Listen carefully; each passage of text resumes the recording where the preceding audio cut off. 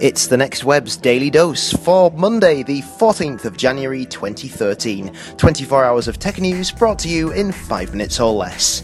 First up today, the total number of PCs shipped around the globe fell by 4.9% in the final quarter of 2012, when compared with the same period in 2011, according to new research published today by technology research firm Gartner. The fall to 90.3 million units appears to be further evidence that consumers are moving towards smartphones and tablets as their primary device, rather than traditional desktop computers or laptops. Mikako Kitagawa, principal analyst at Gartner, said that tablets weren't so much cannibalizing the sales of PCs, but causing users to shift their consumption and product ownership once they felt it was time for an upgrade.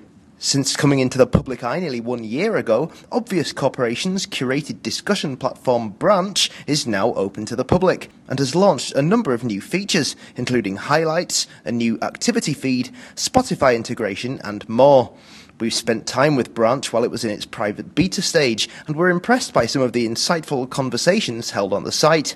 The service has an interesting dynamic, but up until now, the greater public has yet to explore it. We'll have to wait and see how sticky it is in the long run. Branch was originally known as Roundtable and was the second project that Obvious jumped into after forming. The first was Lift, an app that helps users form habits, such as drinking more water or running every day. And finally, on his way back from a personal humanitarian trip to North Korea, Google chairman Eric Schmidt stopped by a conference in Beijing in China to encourage local developers to choose Android for their applications.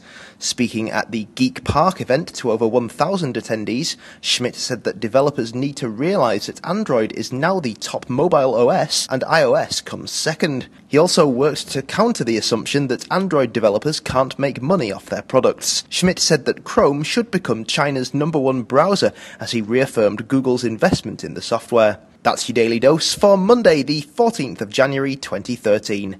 We'll be back tomorrow with 24 more hours of tech news in 5 minutes or less. Until then, keep up with all these stories and more at thenextweb.com.